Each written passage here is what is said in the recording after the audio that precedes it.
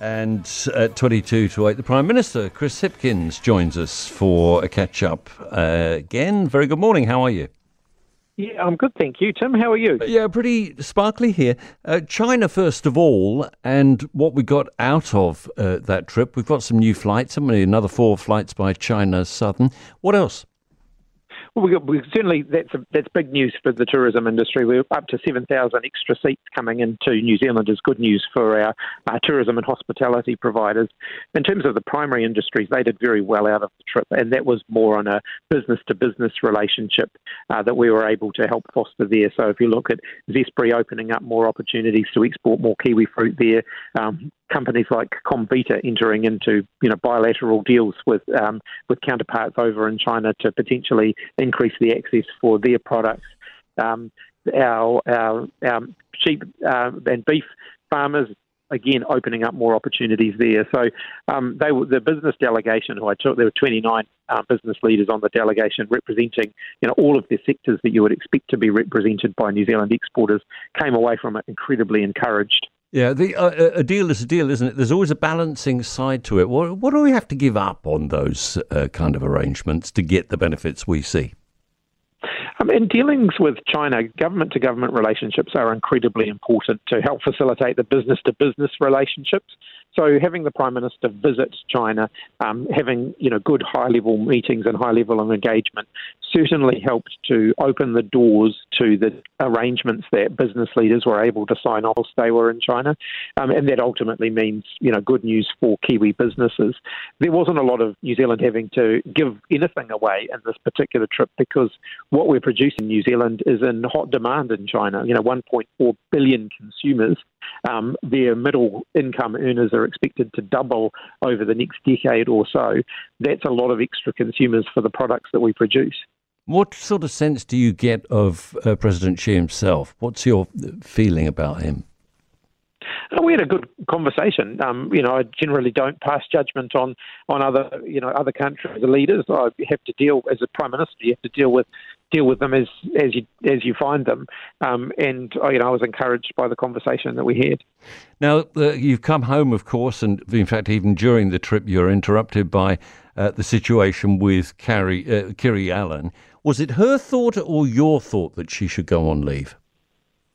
She indicated that she wanted to have a bit of time off. That was before Cabinet. I had a conversation with her after Cabinet. I didn't have a chance to give her a call before Cabinet met yesterday. I agreed with that. With her request for time off. I think it's good after a minister has been under the pressure that she's been under in the last little while for them to take some time to catch their breath. And so I was very happy to agree to that. But if we just look through it, the kind of timeline of it all, it's not looking great, is it? She's only been off for a week, come back for a few days, and now we're off again for a fortnight. Are we looking? Are we looking at a situation where you're going to have to let her go? Look, I think sometimes people need some time off. And in this particular case, Kiri's indicated that she wants some time off. A lot of politicians will take a bit of time off over the school holidays. I was certainly happy to agree to that. Have you put too much on her plate too soon? She's very promising. People have said that right from the get-go. But has she been overloaded too soon? Oh, look, Kiri's incredibly talented and contributes an awful lot to our team. And in the portfolios that she's got, I think she's making a real contribution. She's making a difference. I think those are different issues. But, obviously, I do want to be able to sit down with her and have a chat just about where everything's at. But I want to do that after she's had the chance to have a break. But if it's getting to shouting matches in the office, you have to wonder if somebody's really up to the job. Well, these are events that happened some time ago, and the feedback that I've had from the relevant departmental officials who were involved was that the issues were resolved at the time. Yeah. You shout at people in your office? Sorry, what was that? You shout at people in your office?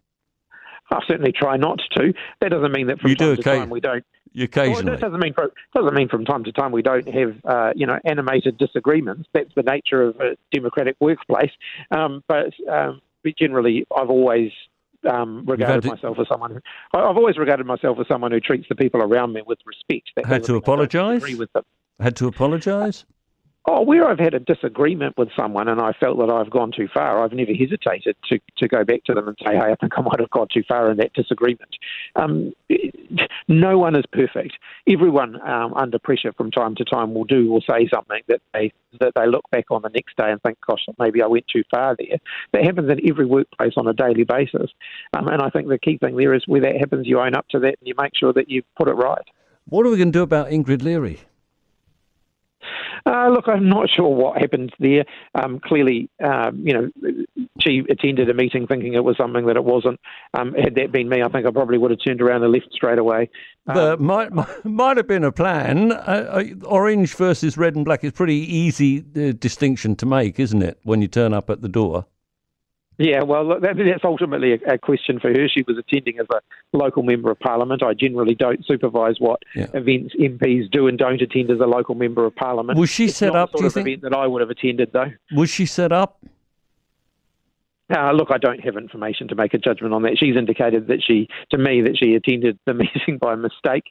I accept that. And you believe that? Well, I accept it. Ultimately, that's the explanation that she's given. Oh, I like the use of the terminology, because you've said that with Kiri Allan, I accept, and you said with Ingrid Leary, I accept. You said the same with Michael Wood, and forgive me for saying so, Chris, you were so bloody wrong there. It's a joke. At what point do we start to ask if Mr. Hipkins has the judgment for the job? Look, I have to deal with situations as they arise at the time. In this particular case around Ingrid Leary, it's not something I'm going to spend a huge amount of time on. It's not a meeting that I would attend, but she's a local member of parliament. She's entitled to make her own judgments of that. Can you spot a bullshit or not? I think I can. Okay. Well, it's been a delight. Have you ever said to anybody, do you know who I am? No, it's not a phrase I think I've ever uttered, except if I'm repeating with some incredulity the fact that somebody else has said it. Well, it's been a great pleasure to catch up, and look forward to speaking to you again soon. Chris Hipkins, the Prime Minister, with us at News Talk ZB at 16 to 8. For more from the Mike Hosking Breakfast, listen live to News Talk ZB from 6 a.m. weekdays, or follow the podcast on iHeartRadio.